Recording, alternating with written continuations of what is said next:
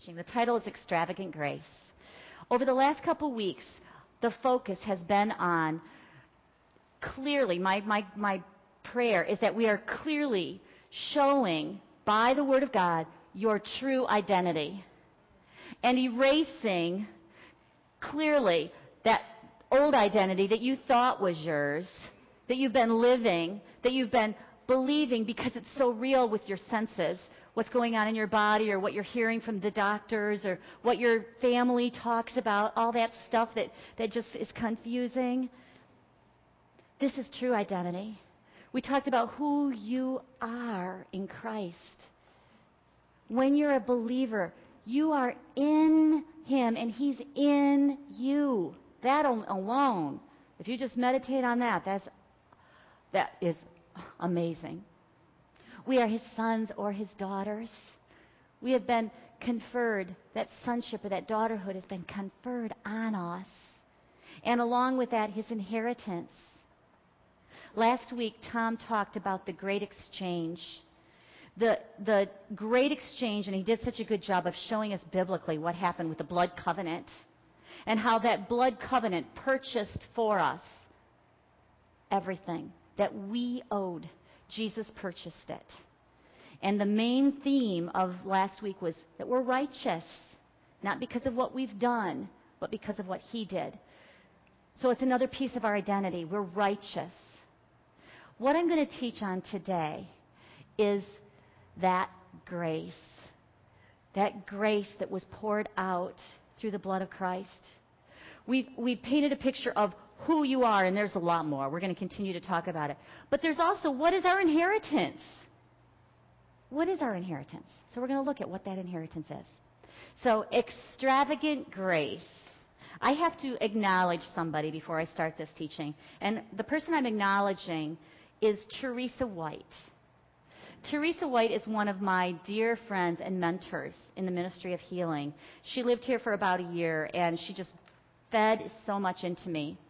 She did a teaching that was entitled Streams of Grace, and it was actually a series of teachings. I don't even have the whole series, but she was just talking to me about this series that she did and this teaching that she did. So I had her send me like an overview of the teaching, and I used a lot of the scriptures and a lot of the pieces that she had shared here. So I want to acknowledge her in that. God's gift of extravagant grace. That word extravagant, this is the word He gave me when I was preparing. Extravagant grace. The word extravagant, if you look it up in a dictionary, means excessive. Exceeding the bounds of reason. Going beyond what is deserved or justifiable. That's God's grace. It's excessive. It exceeds the bounds of reason. You can't reason out this amazing gift that we're going to be talking about tonight. And it goes beyond, way beyond what we deserve or is justifiable. So we're going to start with two main scriptures. We're going to start... No, we're not. We're going to start with... Anyway, I'm getting two teachings melded together. I'm preparing a lot of teachings. So I'm going to start with this specific scripture about grace. This is Romans 5, verse 17, and this is one that Tom shared last week. For if by one man's offense death reigned through the one, much more those who receive abundance of grace and the gift of righteousness will reign in life through the one, Jesus Christ. So Tom talked about the first man, the Adam, where the fall of man came and where death reigned. But then he talked about the great exchange, and he talked about Jesus. In this scripture, it says, much more, because what Jesus did so far exceeded what was lost in the fall. But this scripture says, much more those who receive the abundance of grace and the gift of righteousness shall reign in life. The abundance of grace and the gift of righteousness. So last week we really talked about righteousness. Today we're going to talk about the abundance of grace. And the Bible says that we will reign in life. That word reign means that we will exercise the highest influence You see, we've been given influence. We will have control and kingly power and authority in life. That's part of our inheritance, is the authority and the power. We're going to talk about that later on. This is part of that abundance of grace, that we will reign. We will reign in our life. I don't know about you, but I want to reign in life. That's why I want to share this teaching on what is ours, so that we have that in front of us and we have knowledge. When we know the truth will set us free. If we're ignorant of the truth, we miss out. So the next scripture is 1 Peter 4, verse 10. As each one has received a gift, minister it to one another as good stewards of the manifold grace of God. As each one has received a gift, grace is a gift, minister it to one another. As I share, I'm going to be sharing 10 gifts of grace, 10 of the facets of this manifold grace of God. But this scripture says, can you go to the next slide, sweetie? That's the wrong one. Sorry, we're on 1 Peter 4:10, but that's the wrong scripture. We didn't check this either. We usually do. That's okay. Just listen to me read it. Or open your own Bible, better yet. As each one has received a gift, minister it to one another as good stewards of the manifold grace of God. So this gift that we've received, this gift of grace, the scripture says, give it away. The gift that's in me, that's what we do. That's what Ken and I do. We give it away. When you have a gift from God, you share it. When you have a testimony, you share it. And that's literally what you're doing. And as you do, you're being a steward of His grace. I'm going to be sharing 10 facets of this grace. You'll see as I share that many of those are alive in your life. And you can minister them to others.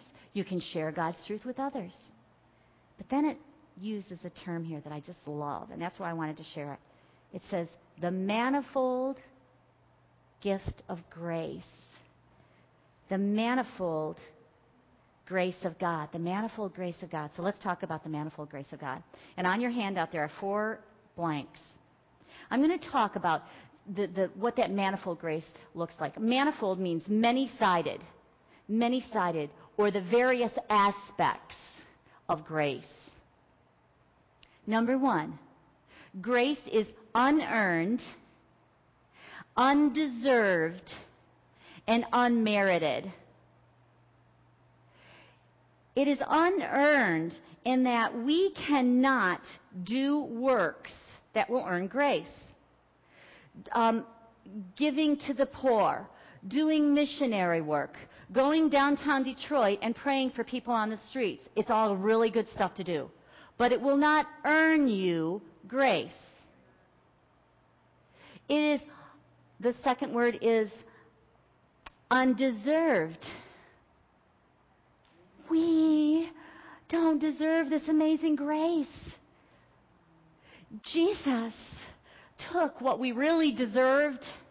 He took the punishment that we really deserved. And then He gave us grace. This amazing gift of grace. So it's undeserved.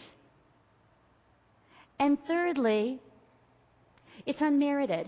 That means that no matter how good we are, we can't earn grace or merit grace. I remember the day that I was saved. Jenny asked me if I was saved. And one of the things I said was, I think so. I'm a good person. And I thought that my salvation was based upon my merit. And I was a good person in general. I never done any grave, really bad things. I was a good person. But that didn't earn me salvation. Grace cannot be earned by being a good person. Number 2, grace is something God did for you independent of you. That means He did it for you without you involved. God's grace made the provision before your salvation before you even needed it. You weren't even born. You weren't even conceived. You were probably thought of by God. But He provided your grace before you even needed it. He provided grace independent of you because of His love for you before you were even conceived. Number 3, grace is consistent. It's the same for everyone.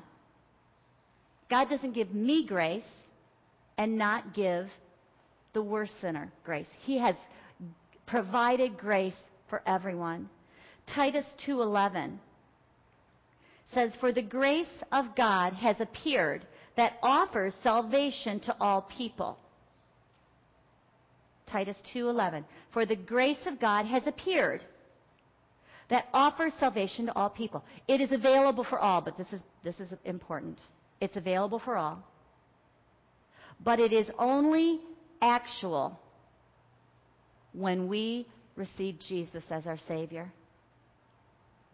Until the day I declared my belief in Jesus and invited Him to be my Savior, asked Him to be my Savior, I didn't have that grace. The gift is given upon asking. The gift is given upon asking for Jesus to be your Lord and your Savior. And I lived 43 years thinking that I was good because I went to church, because I was a good person, because I followed the rules. But that didn't give me grace.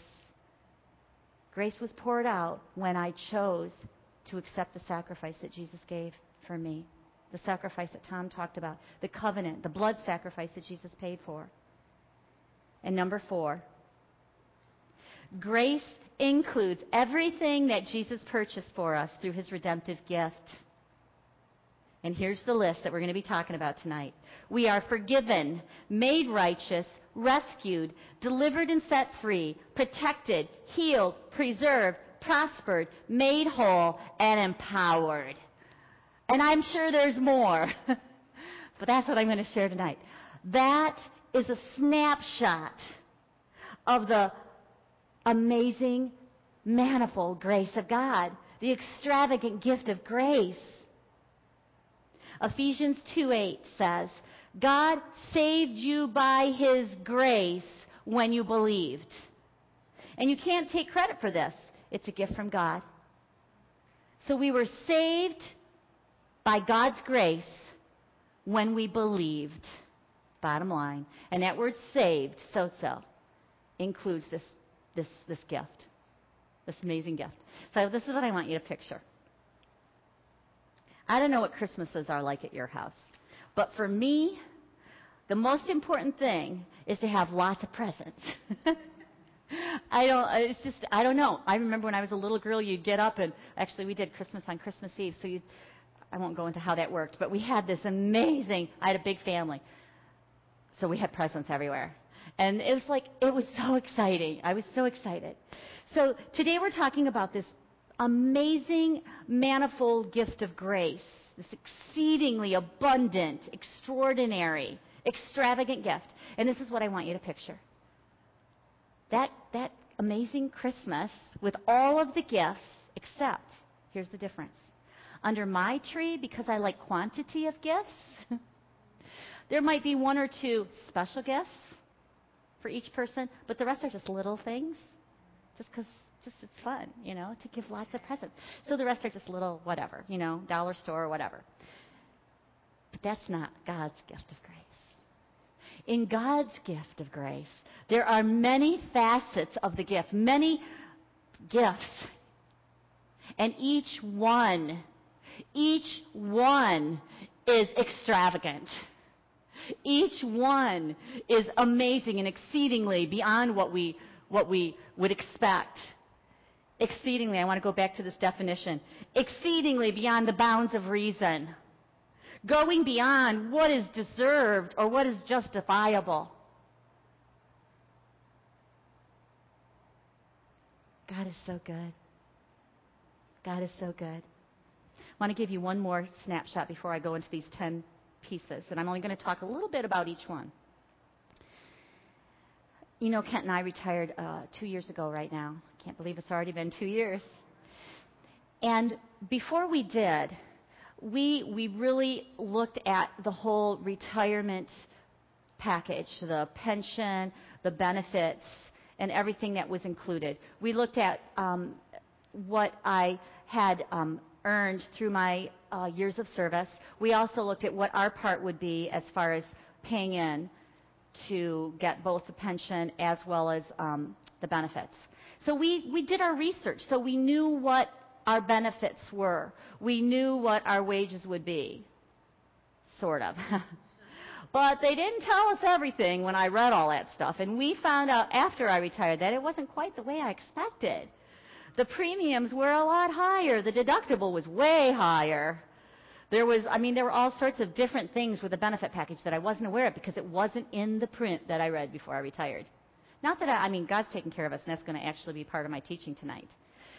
But it's interesting. When we don't know the whole picture, we just don't know what those benefits are or what they're not. The same thing with what I'm talking about tonight with the grace of God. I believe you're going to see, when we start sharing these, I believe you're going to see parts of this exceeding grace of God that you maybe didn't even know were part of the benefit package. And if you don't know it, you're not going to access it. So I'm going to pray right now. Father God, my prayer is that when we go through these pieces of your extravagant grace, that we will be, that you'll give us revelation, new knowledge of your precious, amazing gift that was poured out, that is part of the covenant of grace that you paid for with your blood. Jesus, we don't want any of it to go in vain. We don't want any of it not to be received by us. So I pray, Father, right now, that not only will we receive it, we will also be good stewards of this grace, and we will minister it to others as well. And I ask this in Jesus' name. Amen. Amen. Amen. Okay. The first part, the first gift. Through God's extravagant grace, you are forever forgiven. Now, we know this. Some of this stuff's going to be real review that you've heard me speak a lot about, and some of it isn't. We are forever forgiven. Amen. Matthew 26. Because we have a ton of scriptures tonight, what I'm going to do is I'm going to read quite a few of them right from my paper, right from the screen. There are others that I will ask you to open your Bible to. So we're going to go back and forth. So Matthew 26 says, "And he took a cup of wine and gave thanks to God for it. He gave it to them and said, 'Each of you drink from it, for this is my blood, which confirms the covenant between God and his people. It is poured out as a sacrifice to forgive the sins of many.'" The covenant, the new covenant that was paid for through the blood of Christ. And the purpose says it is poured out as a sacrifice to forgive the sins of many. That word forgive is the word remit. And that word remit means eliminated. Sin is eliminated. Sin is removed from you.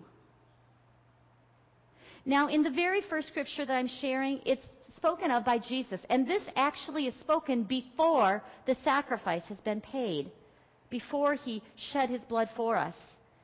And this is written in a different tense of the word. It says, it is poured out to forgive the sins. But in the other scriptures throughout the rest of the epistles, it says past tense.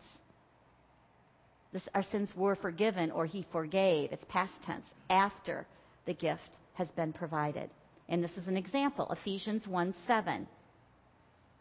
He is so rich in kindness and grace that he purchased our freedom with the blood of his Son and forgave our sins.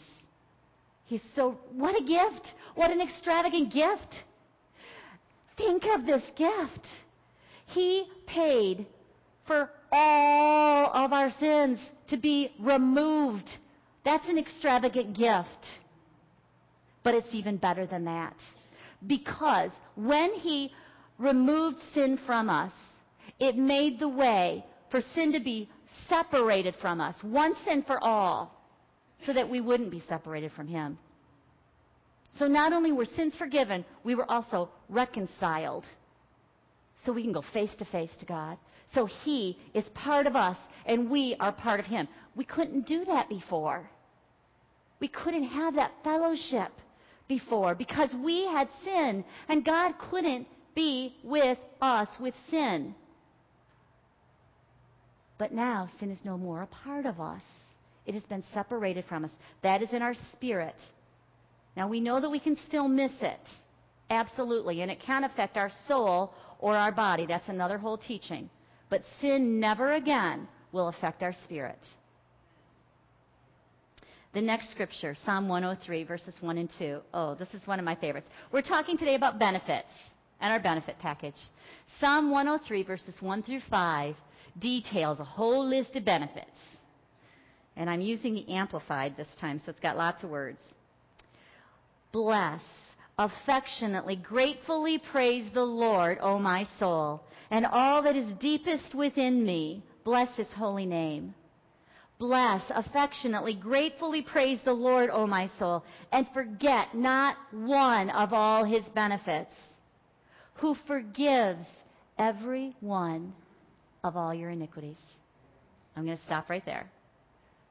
I'm not going to read the rest of the scripture. Who forgives every one of all your iniquities. That's why I wanted the Amplified. It doesn't just say who forgives your sins. Who forgives every one of all your iniquities. That's good news. That's extravagant grace. We are reconciled to God. Under the new covenant of grace, Jesus completely conquered sin. He completely conquered the effects of sin. He completely conquered the dominion of sin. It is no longer part of us. Thank you, Jesus. I received that gift. How about you? Okay. The next part of this gift. Through God's extravagant grace, you are made righteous. I'm just going to touch on this because Tom spent a lot of time, but I want you to have all this on one page so that you can go home and just meditate on the amazing grace of God.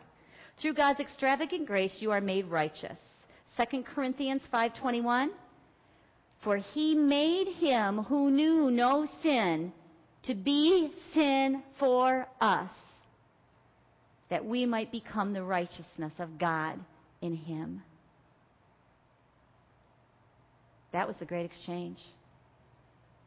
Jesus carried all of our sin to the cross and died with it.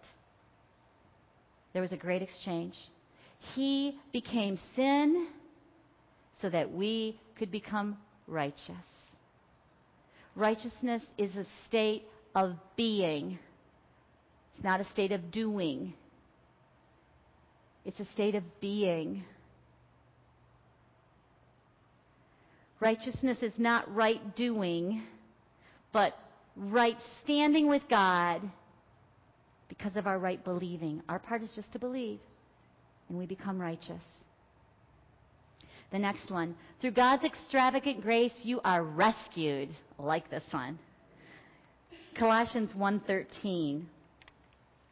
For He has rescued us from the kingdom of darkness and transferred us into the kingdom of His dear Son. We have literally been taken out of the darkness, out of the kingdom of darkness, and we've been put into the kingdom of heaven. When I was, before I was saved, I understood about heaven. I understood about hell and heaven, and then after we died, we'd do one or the other. I understood that. But what I didn't understand is that at the moment of salvation, we were rescued. It wasn't you lived a whole life, and then based on your life, God made a decision, and you either went to hell or heaven. That's what I used to think. But the truth is that when we accept that sacrifice that Jesus paid the price for, at that very moment, in my life it was February 19th, 2002, in the morning, about 7:20, that's when I was rescued. And I was taken out of the kingdom of darkness and put into the kingdom of the Son of His love. I made heaven 13 years ago. God says that that's when our eternal life begins. And He said, heaven come to earth, Pray. Ask God. Deliver us from evil. He said, hallowed be thy name. Your kingdom come, and your will be done here on earth as it is in heaven. We've been transferred. We've been rescued. Now, I do want you to open to the next scripture, which is 1 Timothy chapter 1. 1 Timothy chapter 1. We're talking about being rescued.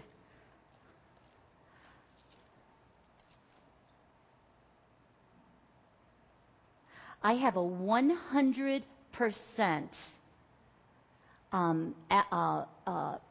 positive for people being rescued. Of everybody that I've ever ministered to, that I've ever, that has, I'm just going to say it, everybody that has been under our ministry, whether they're here or they've passed away, every one of them has been rescued.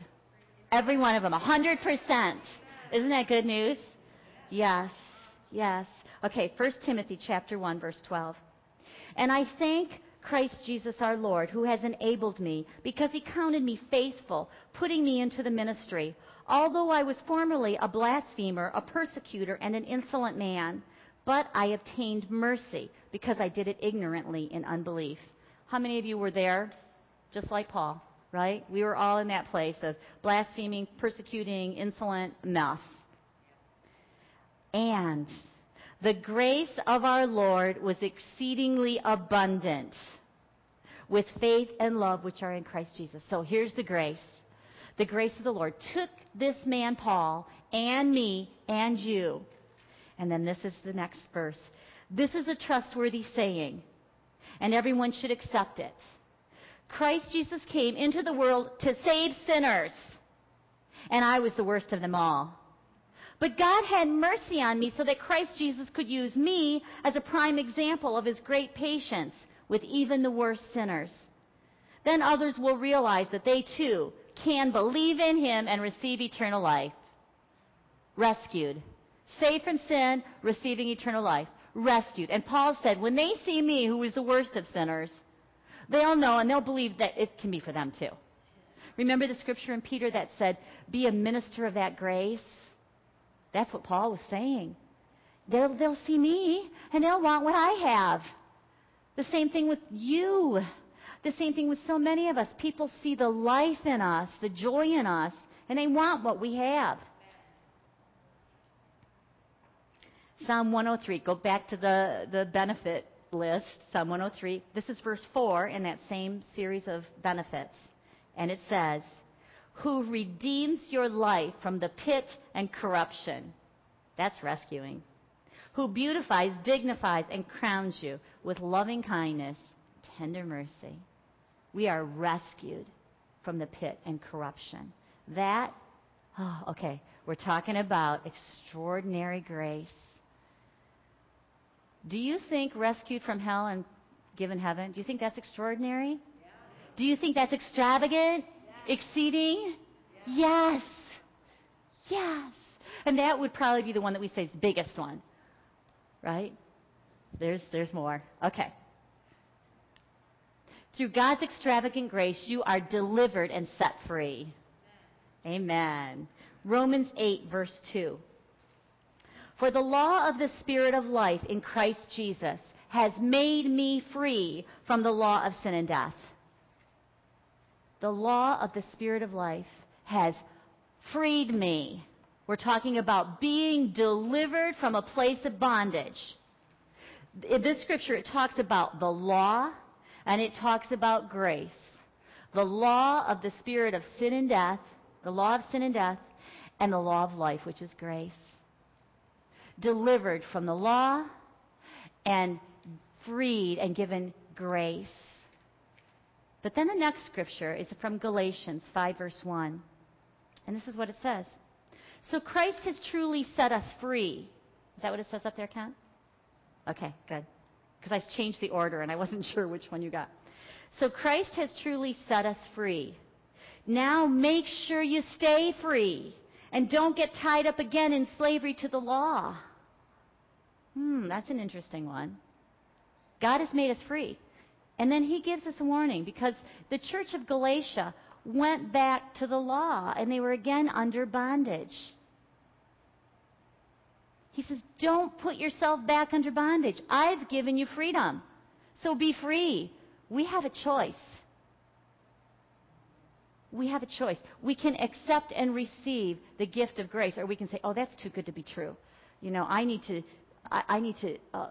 just be in this position of unworthiness and destitution and just, a sinner, that's who I am. We could say that. That's a lie. That's a wrong identity. That's a deception of the enemy. Or we can say, oh, no, I've been made free. I'm going to live in freedom. That's my identity. The next scripture is, again, about freedom. I want you to turn to this one. This is John chapter 8. John 8. Oh, Father God, your word is truth. Your word today, God, may it truly show us the immense gift, the extravagant gift of your grace in each of these areas. Your word. Not my words, but your word. John 8, starting with verse 31. Then Jesus said to those Jews who had believed in him, if you abide in my word, hold fast to my teachings, and live in accordance with them, you are truly my disciples. And you will know the truth, and the truth will set you free. Now, before I go on, I just want to stop here for a sec. So Jesus said, okay, he's talking to his disciples. He's talking to those who had believed. We're all believers, right? So he's talking to us. He said, if you abide in my word. That word abide means to live, to dwell permanently. If you dwell permanently in my word, if you hold fast to my teachings, then you truly are my disciples. A disciple is someone who is learning and then teaching others, who is taking it in, feeding on his word. And then it says, and you will know the truth, and the truth will set you free. Now, that scripture, I believe, has been misquoted too much. And it's been misquoted to say, the truth will set you free. But that's not the whole scripture. It says, you will know the truth. If you don't know the truth, it's not going to do anything for you. If you don't abide in the word, you're not going to know the truth. That's why this environment that you're coming to is so powerful. Because we're sharing truth about healing. We're sharing it right from the Word of God. And when you come to know it, when it becomes firmly established in you, it will set you free. Amen. We're talking about being delivered and being set free. Amen. And then the last verse of this scripture, this set of scriptures, is verse 36, and it says, so if the Son liberates you, makes you free men, then you are really and unquestionably free. Yes! Yes! You are really and unquestionably free. That's good news. That is extravagant. That is extravagant. The last verse that I want to share in this section is 2 Corinthians 3, verse 17. Now the Lord is the Spirit, and where the Spirit of the Lord is, there is liberty, emancipation from bondage, and freedom. This is where I want to go with this. There is a piece of grace called deliverance and freedom. And it's ours. But if we don't know it's ours, we're not going to benefit from it. This is one of those that many of us stay bound and don't realize that this is part of the gift of God, part of the gift of grace. So if you are in bondage, you probably know it. You might be in bondage to something, maybe an addiction of some sort, maybe food. You may be in bondage to money or things. You may be in bondage to the spirit of lust, the spirit of rage. God says we have been delivered.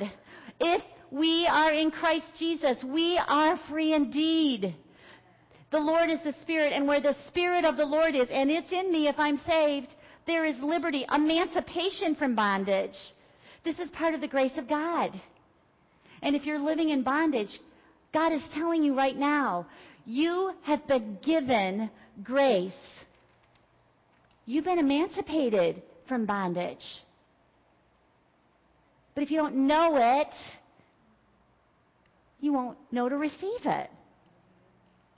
Just like so many people don't know that it's God's will to heal, so they don't even expect God to heal them.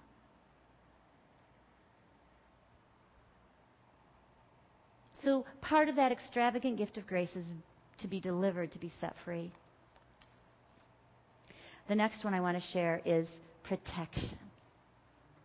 Through God's extravagant grace, you are protected. I'm going to share a couple scriptures. The first one is Exodus chapter 12. This is the account where the Israelites are in bondage, and Moses is seeking to have the slaves being set free, the Israelites who are slaves to be set free. And there's 10 plagues. And the last one, God is going to send the destroyer to kill the firstborn of every male. But with the Israelites, he said, if you take the blood of the lamb, the sacrificial lamb, and paint it on your doorposts, then that destroyer will pass over your house, and there won't be any destruction. So let me read it. Then Moses called for all the elders of Israel, and this is what he said to them. Pick out and take lambs for yourselves according to your families, and kill the Passover lamb. This is a type and shadow of Jesus. And you shall take a bunch of hyssop, dip it in the blood that is in the basin, and strike the lintel and the 2 doorposts with the blood that is in the basin. And none of you shall go out of the door of his house until morning. For the Lord will pass through to strike the Egyptians. And when he sees the blood on the lintel and the 2 doorposts, the Lord will pass over the door and not allow the destroyer to come into your house to strike you. And that's exactly what happened. When they followed God's directions, they were protected. In Revelations 12, verse 10 and 11. Then I heard a strong, loud voice in heaven saying, now it has come, the salvation and the power and the kingdom, the dominion, the reign of our God, and the power, the sovereignty, the authority of his Christ, the Messiah. For the accuser of our brethren, that's the enemy, that's Satan, he who keeps bringing before our God charges against them day and night, has been cast out. The accuser of the brethren, the enemy, has been cast out. And they have overcome, conquered him by the means of the blood of the Lamb and the utterance of their testimony. For they did not love and cling to life, even when faced with death, holding their lives cheap till they had to die for their witnessing. So this is talking about overcoming the enemy. It says they overcame him. Him is referring to the accuser of the brethren, or the enemy. They overcame him by the blood of the Lamb and the word of the testimony. Now the blood of the Lamb has been shed. In the first account that I gave, it was a type and shadow of Jesus. The blood of the Lamb had not yet been shed in the Exodus account. But when Jesus lived and then Jesus died, the blood of the Lamb was shed. And when we know that benefit and apply the blood, then the destroyer has to pass over us. Is that a good gift? Yes. Amen. Amen. Amen. I'm going to share one more scripture, and then we're going to share a couple testimonies. So, Patty, we're just about ready for your testimony. This scripture is John chapter 17, verse 15. And this is a prayer that Jesus prayed at the Last Supper. Supper was over. He had already washed the apostles' feet. He had already shared the Lord's Supper in showing them that this is what you'll do in remembrance of me. They didn't even know yet what was to come. And then he prayed this prayer right before he went to the Garden of Gethsemane. The whole chapter is a prayer. It's beautiful. But this is part of his prayer. Jesus prayed this for us. I do not ask that you will take them out of the world, but that you will keep and protect them from the evil one. This is a prayer that Jesus prayed to Father God for us. And he does this. He protects us. I'm going to have Patty come up now and share a testimony that I remembered as I was preparing this. It's an amazing testimony of protection. This happened about a year ago. Okay, where is it? Is it back there? Lisa, will you grab the mic from back where Kent is and bring it up? And Patty, I am going to stand right here because I've been given clear directions that because of the video, it will only pick up my mic. It won't pick up that mic. Okay. So I'm going to stand close to you so that it will pick up. Okay. So wait till you get this one. Okay. Be sure it's on. Okay. This is an awesome testimony about God's protection. Okay, so, hello, testing. Can you hear me? Is it on? Hello, hello. Just don't move, he says. Okay. Can you hear me now? Yeah. Can you hear me now?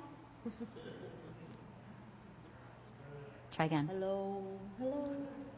There, I think it's good now. Thank Go ahead. you. Okay, so this is last year. This was the storm of August 11th that many people remember. Before I left for home from work on this day, my husband called to tell me to be careful because it had been raining so hard. I thought for a moment how strange it was because I had driven in the rain 1,000 times my whole life. But little did I know that this night was going to be the worst storm of flooding and raining that I had ever seen in my whole life. First, I want to say that each morning before I go into my day, I have different prayers that I pray, and the first one is always Psalm 91. I live in the shelter of the Most High. I find rest in your shadow. This I declare about you. You alone are my refuge, my place of safety. You are my God, and I trust you. For you will rescue me from every trap and protect me from deadly disease. You cover me with your feathers. You will shelter me with your wings. Your faithful promises are my armor and protection. The other prayer is Jehovah Nissi. You are my victory, my banner, and my standard. Your banner over me is love. When the enemy comes in like a flood, you lift up a standard against him. Hallowed be thy name. Wow. It was basically, I was basically okay until I was about 2 miles away from my home that things started to get very bad. I started to see police cars that were blocking off main roads due to so much flooding. So now is when the things got really scary. I had to start taking different roads, and it was as if the Holy Spirit had taken over as my personal GPS, which, by the way, I do not own one. I had driven this route for over 20 years, and I had never taken this way home before. I was going straight, then all of a sudden I saw cars being flooded in the middle of side streets, so I would turn again and turn again. I would go right, then I'd go left, and I was driving, and as I was driving, the fear tried to come over me like a waterfall. I kept screaming, God did not give me a spirit of fear, but God gave me a spirit of power, of love, and a sound mind.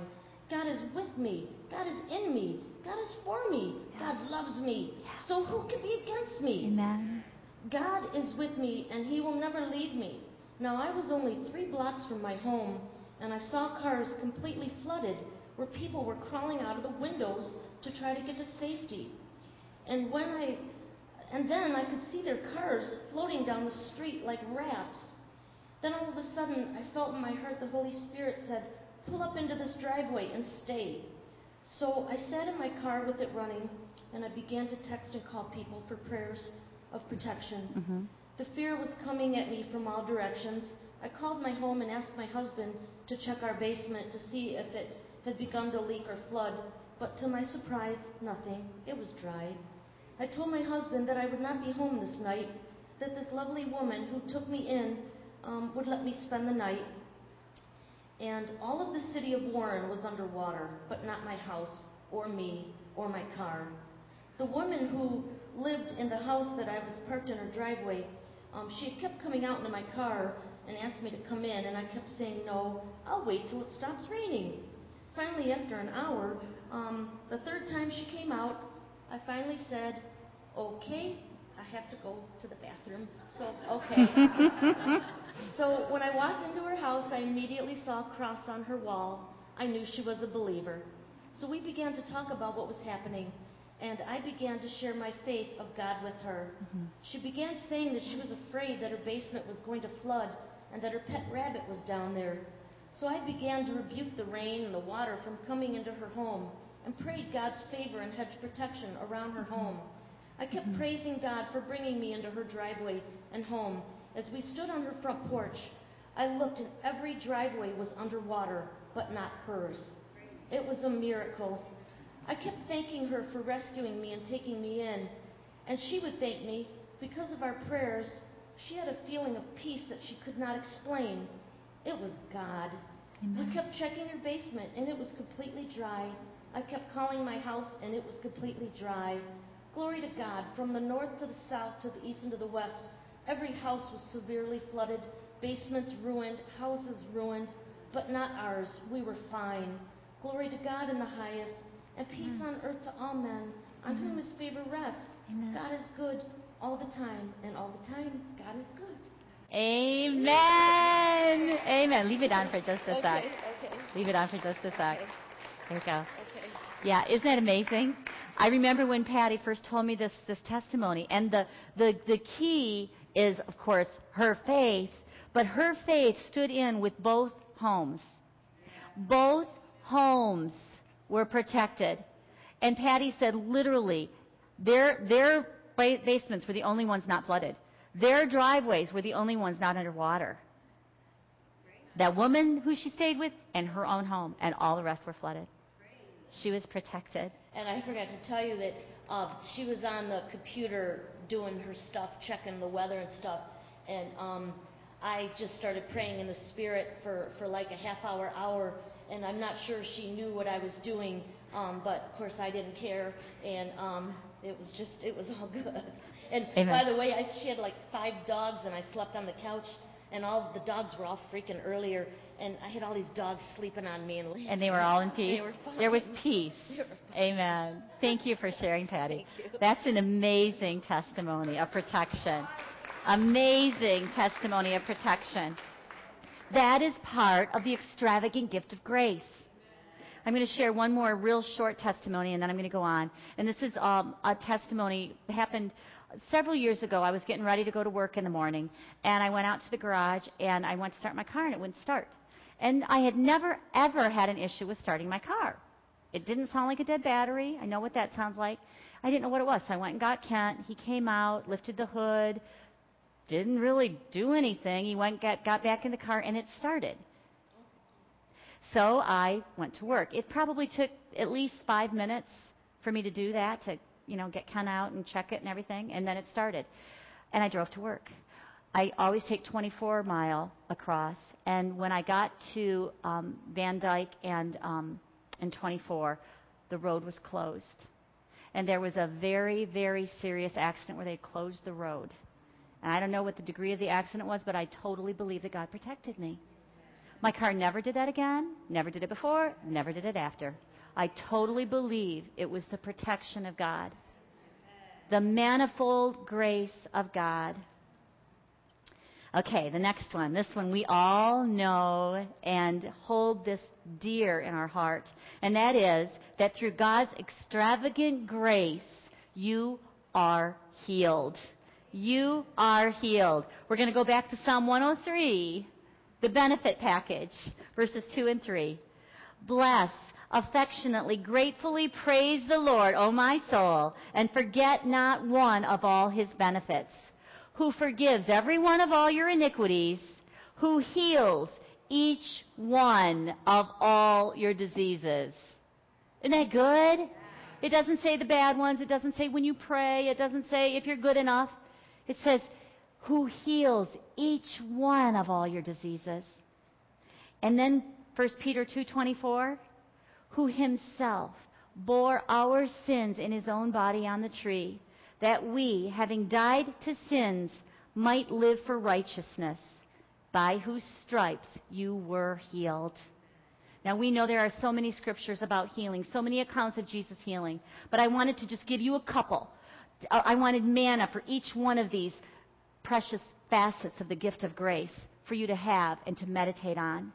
But what I was really interested in when I looked at these two scriptures, and this is just God incidents, I didn't plan this, but both of these scriptures in one verse talk about forgiveness of sins in the very same verse as healing. They are both part of the manifold grace of God. Forgiveness and healing. Healing. Healing. It's an extravagant gift. It's an extravagant gift that is ours. That is our birthright as sons and daughters of God. The next one. Through God's extravagant gift, you are preserved. Okay. This goes a step beyond healing. This refers to divine health. You are preserved. You have the gift, the extravagant gift of divine health. Now, this may be one of those benefits that you're not aware of. This is what Jesus paid the price for. The scripture reference I'd like to use, one of them, is 1 Thessalonians 1:23. Now may the God of peace himself sanctify you completely, and may your whole spirit, soul, and body be preserved blameless at the coming of our Lord Jesus Christ. Now, the word sanctify means to set apart for a special purpose. It's another word for consecration. It says, may God himself sanctify you. May God himself, we don't have to do it. May God himself sanctify you, spirit, soul, and body, and may you be preserved blameless. Now, I want to talk about those words, preserved blameless. First, I looked up the word preserved in the dictionary, and this is what it means. To keep safe from injury. To keep safe from harm or destruction. To keep alive, intact. Free from decay. When you preserve, preserves like jelly or whatever. Free from decay, free from going bad or spoiling.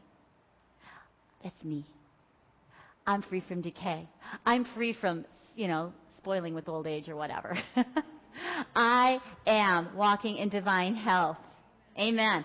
And then I looked up in the concordance, in the Bible concordance, which clearly defines the Greek words. Preserved blameless means carefully attended and taken care of. God says you'll be preserved blameless in your body, soul, and your spirit. You'll be carefully attended and taken care of. I've used the analogy before of our heart being like a garden. But this refers to spirit, soul, and body. So in every area, we're like a garden, and God is our gardener. And he takes great pride in taking care of his garden. He tends to us with everything we need.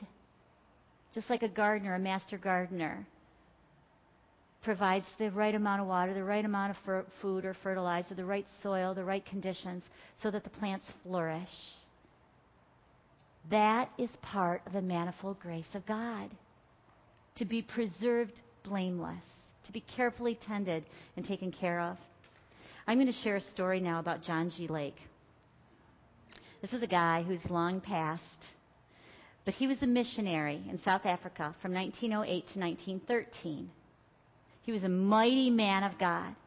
And during that time, there was a really bad bubonic plague that broke out. So he was there taking care of the sick and burying a lot of dead. The doctors that were there asked Lake how he protected himself from the plague. And this is what he said. I believe the law of the Spirit of life has set me free from the law of sin and death. As long as I walk in the light of that law of the Spirit of life, no germ will attach itself to me. And then the doctors were unconvinced. So he asked them to do an experiment on him, a microscopic experiment. So this is what they did. They took the bubonic plague, the cells or whatever, from the people that were very, very sick, and they put them under a microscope. And they lived under the microscope. They could see the living plague, the germs, the bacteria, whatever it was, infection. They could see it. And then they would take that same diseased specimen and put it on his hand, and then put his hand under the microscope. And the cells would die in front of their eyes. That's ours. That's ours. That's ours. How many of you have been in the midst of like an outbreak of the flu or really bad colds or whatever, and it doesn't touch you? Amen. Just like John G. Lake, we are protected. We are preserved blameless. Psalm 103, verse 5 is one of my favorite verses. We're back to the list of benefits. This is the 5th verse. Who satisfies your mouth, your necessity and desire at your personal age and situation with good, so that your youth renewed is like the eagles, strong, overcoming, and soaring. Yay. Your youth is renewed at your personal age with all of your needs. Your youth is renewed like the eagles. Now, many of you have probably heard the account or the story of eagles and how their youth is renewed. There is a lot of stuff on the internet, but basically, what I understand is that when eagles become older, they go to a place, a private, safe place, and they pluck out their old feathers, and they literally peck their own beak in their claws so that they're all worn down, and then they grow all new. They grow all new so that they're once again strong and renewed. God uses this as an analogy for us. He says that He renews our youth at our own personal age and with the needs that we have, so that we, like the eagle, will be strong, overcoming, and soaring.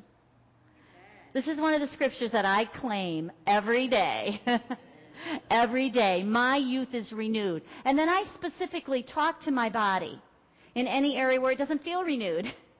And I say, oh no, joints, you are renewed. I have mobility. I have ease of everything, that the world says happens, and I don't like it when people talk about, that happens when you get older. Oh, not in my body. It's not going to happen. Our youth is renewed like the eagles. I'm going to share a story. Guys, you may not appreciate this one, but I'm going to share it anyway because ladies, you'll love it. And that has to do with this thing that the world calls menopause. Pastor Sarah told us years ago what she did when she was getting to that age where your body goes through those changes that the world says happens. And she told me how she spoke over her body. That's not what God says. That's not God's best. I don't need to have all those symptoms in my body. And so Pastor Sarah said that. I thought, that's a really good thing to start claiming. And this is way before my body started going through any of that stuff. So I started claiming it every day and claiming this scripture specifically. And I said, nope, not receiving any of those symptoms.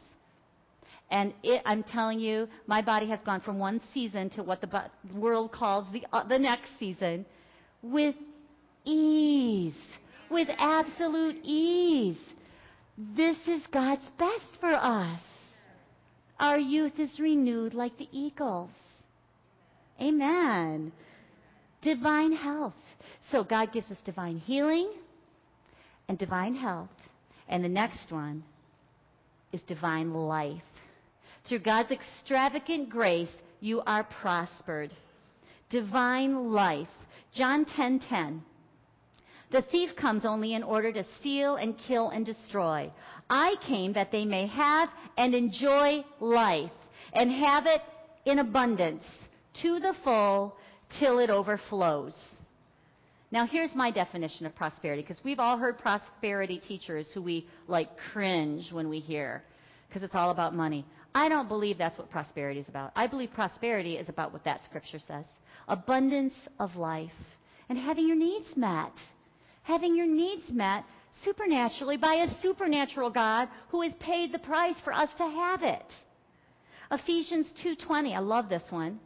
Now to him who, there's a lot of words here, in consequence of the action of his power that is at work within us. Okay, so that basically says His power is at work in us, and because of that, He is able to carry out His purpose and do super abundantly, far over and above all that we dare ask or think, infinitely beyond our highest prayers, desires, thoughts, hopes, or dreams. He always one-ups us. When we go to Him and ask for those needs that we have, He gives it to us above what we could ever ask, or in a way so far beyond what we could ever dream up. So much better. Philippians 4:19, and my God will liberally supply, fill to the full, your every need, according to His riches in glory by Christ Jesus. Notice it says liberally supply. He's not a God of just enough. He's a God of more than enough. And 3 John 1:2, beloved, I pray that you may prosper in all things and be in health, even as your soul prospers. Couple biblical examples. Think about Jesus' first miracle. He turned water into wine. Do you think that was a necessity? Probably not. And then when He changed the water into wine, it was the best wine. It wasn't the cheap stuff. It wasn't $2 chuck. It was the good stuff. Another miracle, the fishes and the loaves, when He multiplied the fishes and the loaves. There was an abundance left over. He didn't make just enough for everybody just to have enough so that they weren't really, really hungry. He filled them up to the brim, and there were baskets of leftovers. And then in my own example, again, going back to the whole retirement thing, when we made the decision to retire, we knew that our income was going to be greatly reduced. And we said, God, that's who you are. You're the God who liberally supplies. You're the God of more than enough. And we did what we could do in the natural to be prepared. We used natural wisdom. But we also have completely trusted God. And He has, oh my gosh, He has provided so much in such an amazing way. I'm going to tell you one piece. I'm not going to give specifics, but I will tell you, you guys know all the ministry trips we go on and where we teach all over the place? Every dollar has been covered supernaturally. Every dollar. Plane flights, car rentals, hotels, food. Everything has been covered on every one of those ministry trips. That's God. That's the God who supplies. We just trust Him. The next one. Through God's extravagant grace, you are made whole. You are made whole. This goes beyond healing. God takes something broken and makes it whole. I'm going to give a couple biblical examples. The first one is Matthew chapter 9, verses 20 through 22. And behold, a woman which was diseased with an issue of blood 12 years came behind Him and touched the hem of His garment. For she said within herself, if I may but touch His garment, I shall be whole. But Jesus turned Him about, and when He saw her, He said, daughter, be of good comfort. Thy faith hath made thee whole. And the woman was made whole from that hour. She was made whole. Everything about her was made whole.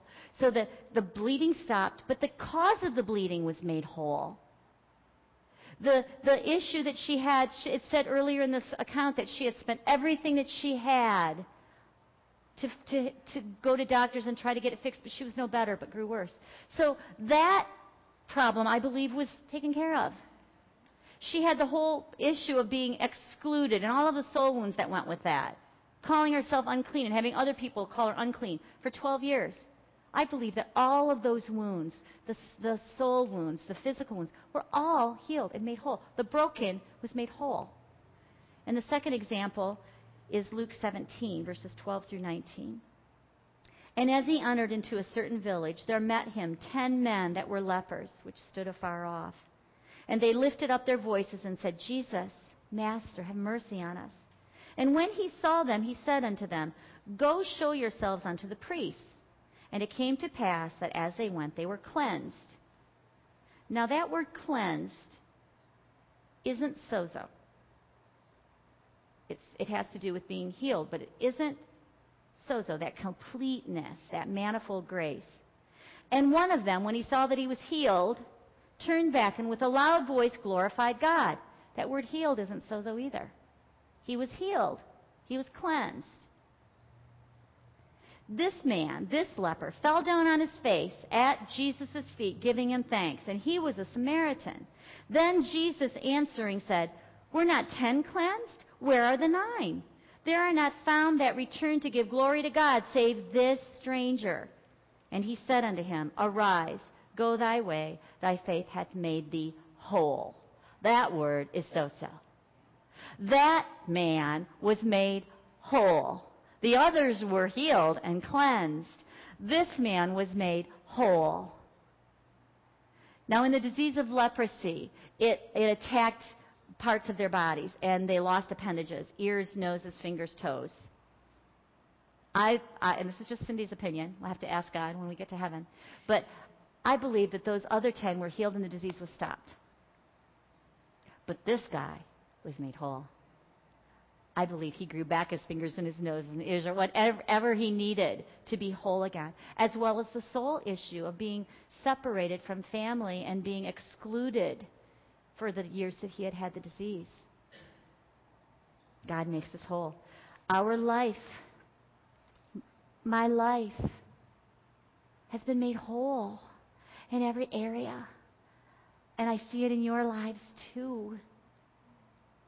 The emptiness, that place that you were trying to fill up with other stuff, is full now. You're complete. Yeah. The areas of your life in relationships, in my case with my husband, our marriage has gotten so much richer since we've known Jesus as our Savior. Our physical bodies, stronger, healthy, whole, divinely healthy.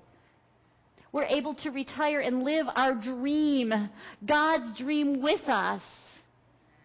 Our life has been made whole, and that's God's extravagant gift of grace.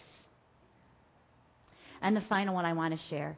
Through God's extravagant grace, you are empowered.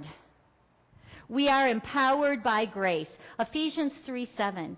I became a servant of this gospel by the gift of God's grace given to me through the working of His power. And Acts 4:33. And with great power the apostles gave witness to the resurrection of the Lord Jesus, and great grace was upon them all. Power and great grace. The great grace, I believe, empowered them to go out and witness, empowered them to go out and lay hands on the sick and heal them. And then this final verse, Mark 9:23, Jesus said to him, "If you can believe, all things are possible to him who believes." So the question is, how are all things possible? They're possible through the extravagant grace of God. Grace is that power that God gives us to do the things He wants done that we can't do on our own or under our own power. Grace enables us to carry out those things that we couldn't normally do on our own.